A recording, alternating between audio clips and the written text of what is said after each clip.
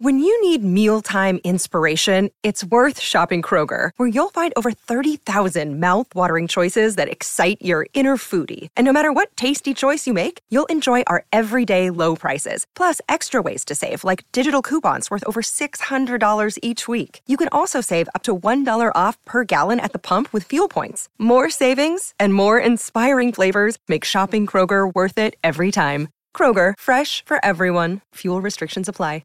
Welcome to On Texas Football. It's time for State of the Program, our weekly address here with Rod Babers. I'm Bobby Burton. It's brought to you by Adam Lowy and the Lowy Law Firm. We appreciate him.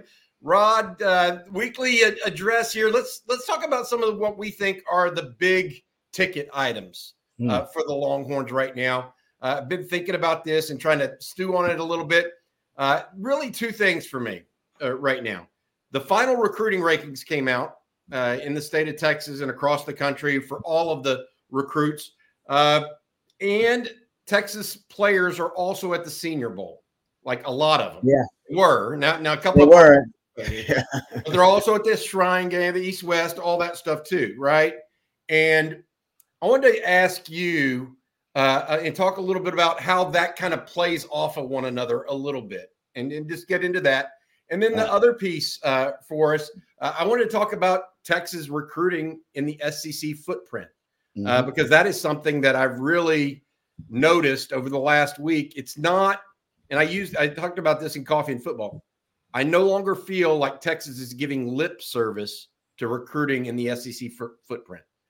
They are out and about. It's not just, I'll send my big guy to Shard Choice over there. Get a guy. I'll send Jeff Banks over there. No, Blake Gideon was in Atlanta yesterday. Everybody is going that direction to find players.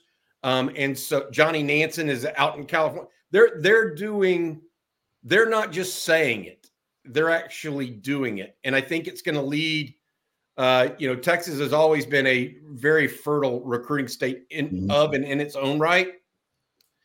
But I think A&M did it and has done it successfully to some degree because A&M's had the talent. It's not been the talent that's been A&M's problem, in my opinion. It's been the execution. And so I want to talk a little bit about that and what you think about that.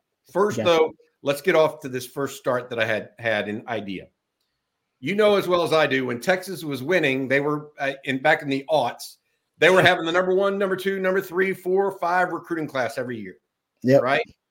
And that kind of ran its way until all of a sudden they were still having the number 1, 2, 3, 4, or 5 recruiting class.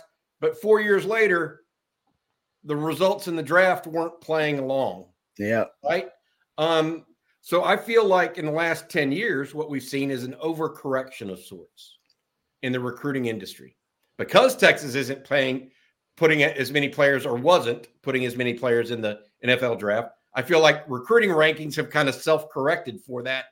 Texas guys, let's really make sure we put them under the microscope compared to an Alabama guy who we know has already been under a microscope by Nick Saban. What do you think of that? I mean, do you think that's part of it? I've been in those rooms and helped grade players before, like yourself back in the day, right?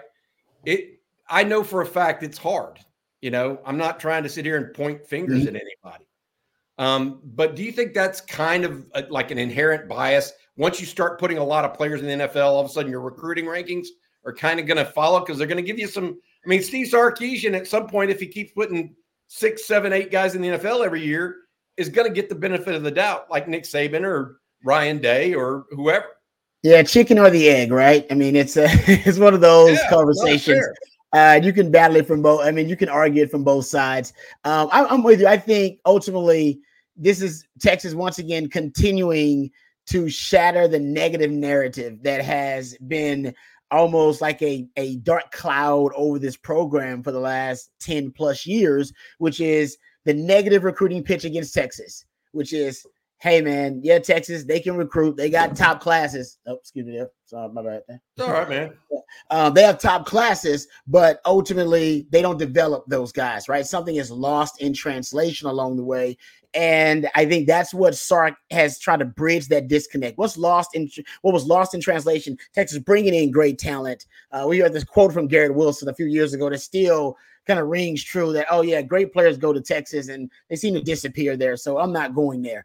Right? Great players would come here at 4 and 5 star blue chips, and then they would either be underdeveloped or undeveloped to a certain extent, and we'd see those guys underachieve. They would never reach their ceiling as a player. They would never reach the ultimate, level of expectation for those really good players, those blue chips that came in.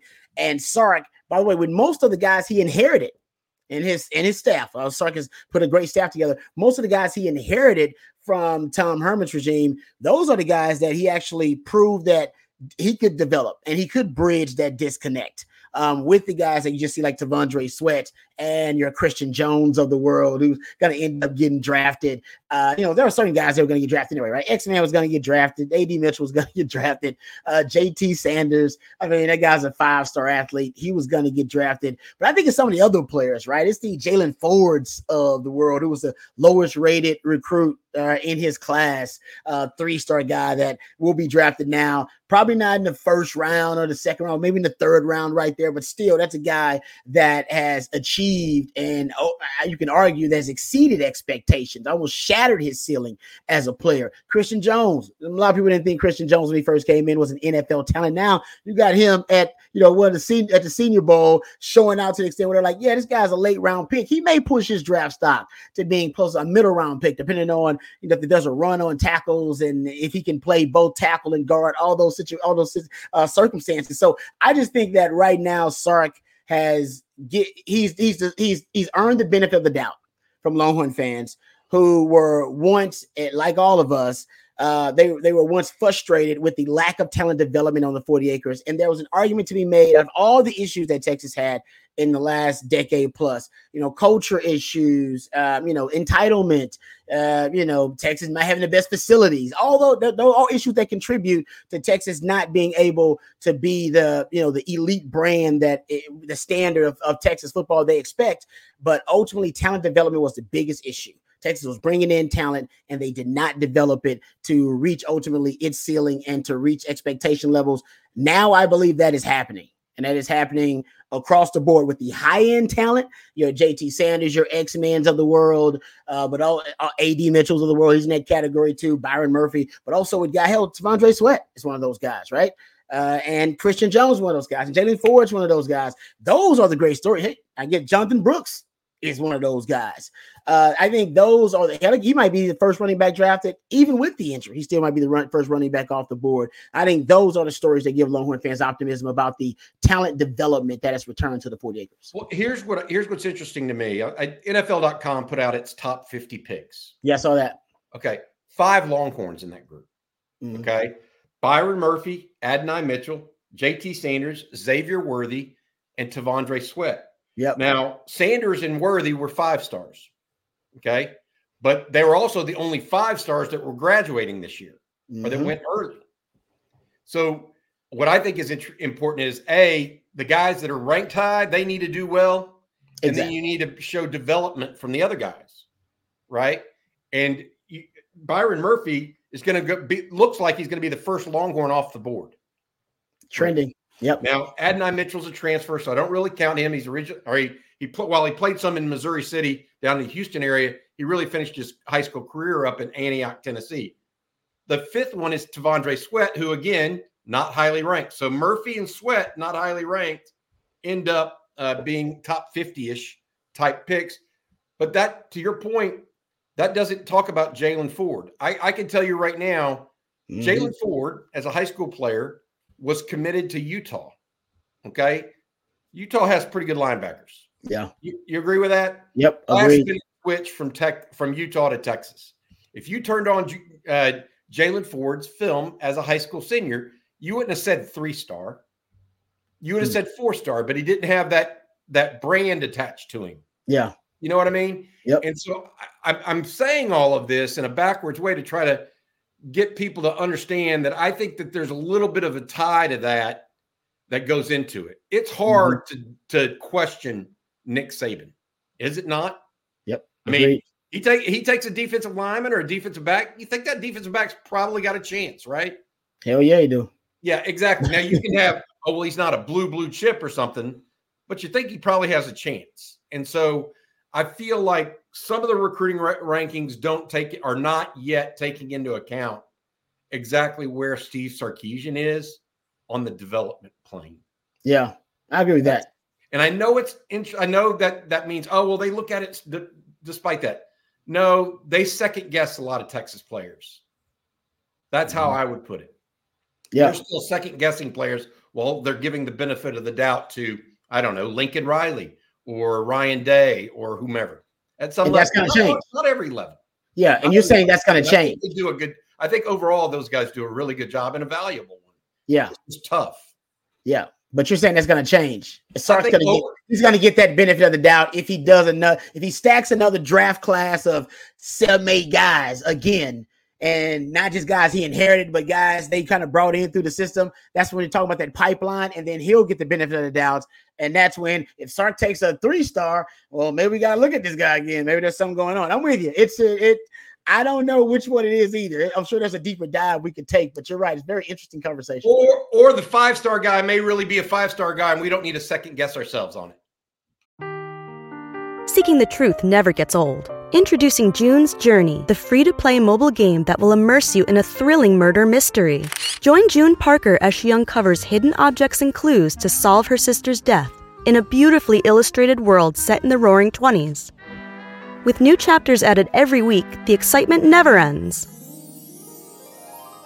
Download June's Journey now on your Android or iOS device, or play on PC through Facebook Games.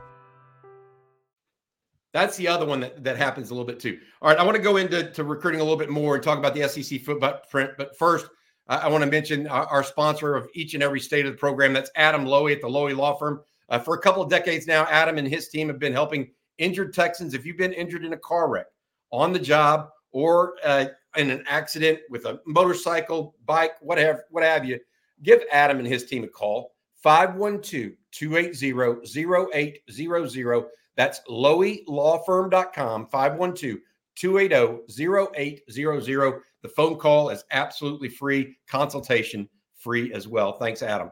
All right, here's my take on it. Rod, you grew up in Houston. You played with mostly guys that were from Houston, Dallas, Central Texas, East Texas. Pretty much. 90% of the guys you played with on your rosters. Yep. I don't think it's going to look like that in 4 years from now, based on what I'm seeing right now with Steve Sarkisian and what he's doing. I bet this roster looks more like 65 to 70% in-state and 30 to 40% out-of-state, based on just how much attention they're giving some out-of-state players. I think that, we look at what Saban did at Alabama. I'm not sure Alabama is the blueprint for Sark, though. I think it's more Pete Carroll. Yeah. Pete Carroll sat in Southern California, and he wanted the best players from the state of California. And then he wanted to go cherry pick guys he thought were first rounders elsewhere. Mm-hmm. I think that's Sark's vision for Texas football. Not in that, of course, to do that, you have to be in the SEC because that's where a lot of those first round picks happen. Almost a third of them are from the SEC footprint, if not more. So what do you think of that? I mean, overall, as an idea. Yeah, no, that makes perfect sense, Bobby, because Alabama is not one of your top 4 most fertile recruiting grounds in the country. And not only is Texas and California different in that respect, but geographically, they're so much larger. So you really can just say, you know what, I'm going to build organically my roster from Texas and California players just because you're the number one option in the state most of the time. Now, Texas A&M, not disrespecting A&M, but most of the time it's been Texas. Same thing with USC. Most of the time, top talent in the state, they're going to look at the top school in the state, and that's USC in terms of the branding. I'm not saying record every year. So that's why it's different, and that's why they can afford that luxury. Because Mack Brown everybody would get Mack Brown's leftovers. He would get the best players in the state, and everybody else would get his leftovers. Mack Brown never got in recruiting battles with Baylor's of the world and TCU's of the world. No, he was in recruiting battles with A&M. That was pretty much it. Now, back in, prior to Sark, I would say, hell, Tom Herman was getting in recruiting battles with Baylor's of the world and TCU's. And that's not anything against Tom Herman. That's just where the state of Texas had become, because Mack Brown's pitch was always simple. We are the best football program in the state, period. We produce NFL players. We get NFL players drafted, and we win a whole lot of games every year. Record-wise, we're the best program in the state, and based on the culture and the facilities, we're your best option if you're one of the best players in the state. And they always were. But when Texas fell off after 2010, he didn't have that pitch anymore. That was not the pitch. He couldn't say he was the best program in the state because you weren't. You weren't necessarily the best program. There were other programs that were winning more games in Texas. Other programs, that's facilities were on par with Texas. So he couldn't just play that chip anymore. And that's when everything changed, in my opinion. That Mack Brown could no longer rule the Iron Throne, if you're a Game of Thrones fan, right? He didn't rule the Iron Throne. There were other entities that came into Texas, and he no longer had that wall around the state. And that's when you start to see that the SEC power start to infiltrate the state a little bit more, because Mack Brown didn't have power over the state anymore. And there are all these other programs who also are rising to power in the state. And I think your comparison to Pete Carroll is perfect, because Pete Carroll was actually at his height, right? He was at his apex, the zenith of the program. Texas is once again ascending. If Texas is ascending like that, we've already heard recruits say it, Texas will have their pick of the best players in the state. Now you can go cherry pick, as you said, the best players everywhere else. And I think you're right. Sark is intentionally not just infiltrating, invading SEC country. He wants to invade it. He wants all the young prospects to know now, and almost put the other schools on notice that no, Texas wants to recruit the SEC footprint, as you said, but also they've been waiting to do it because now they are a part of the SEC. They have the brand with them now to be able to do it. They don't have to deal with the negative recruiting pitch of, yeah, but you play in the Big 12. No, we don't. They play in the SEC, baby. They play with the best football is being played, and the program is offering you some of the best benefits as a prospect now coming out. I mean, to me, who can beat NIL for Texas? Nobody can. Talent development, we'll talk about that later on, because the draft will be potentially an historic draft for Texas, competing for championships in the Final Four. I just don't, right now, I don't know how you could or why you would pass it. I'm not just saying as a homer. I'm just saying, like, other than that, you got to find a lot of other reasons to negatively recruit against Texas, because right now and to take them off your list before even going to see them. Exactly. I mean, all you're asking for as a coach at some level is a chance, right? If you're recruiting someone. And I will say this, USC, for example, I mean, they could get the Matt Leinerts and the Reggie Bushes, but they went to Colorado to get Lindale White. Yeah, there were guys every so often that they went to go get from other places. Likewise, I mean, I think back, Rod, and I feel like Texas is more similarly situated to USC and perhaps Florida, back with Urban Meyer. And they would get most of their roster, 60 to 70%, would be Floridians, and they'd go fill up with first-round draft picks from other parts of the country. The Percy Harvins of the world, those kind of guys, right? Mm-hmm. That's where I think Texas is trying to be like, as opposed to an Alabama, which it is a good talent-producing state, right? It is. Yes. But it doesn't have the volume. So it's 30 to 40% of its roster are Alabama's, of scholarship roster, or Alabamans, whereas Texas probably wants that to be 60 from the state of Texas. Yep.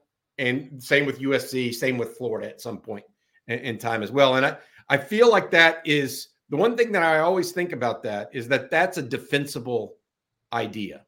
If you're the head coach at Texas, that's how it should be, because you can replicate that in good years and in bad. So if you're really recruiting, if you have a bad year, just go more in state the next year, because you may not have the shine, might not be on your program like it was. Mm-hmm. At the same time, if you have a great year, go more out of state if you can get the top level guys, that no matter where they come from.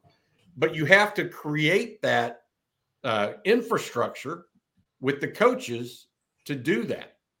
And I think that's what Sark's doing right now. It's not point.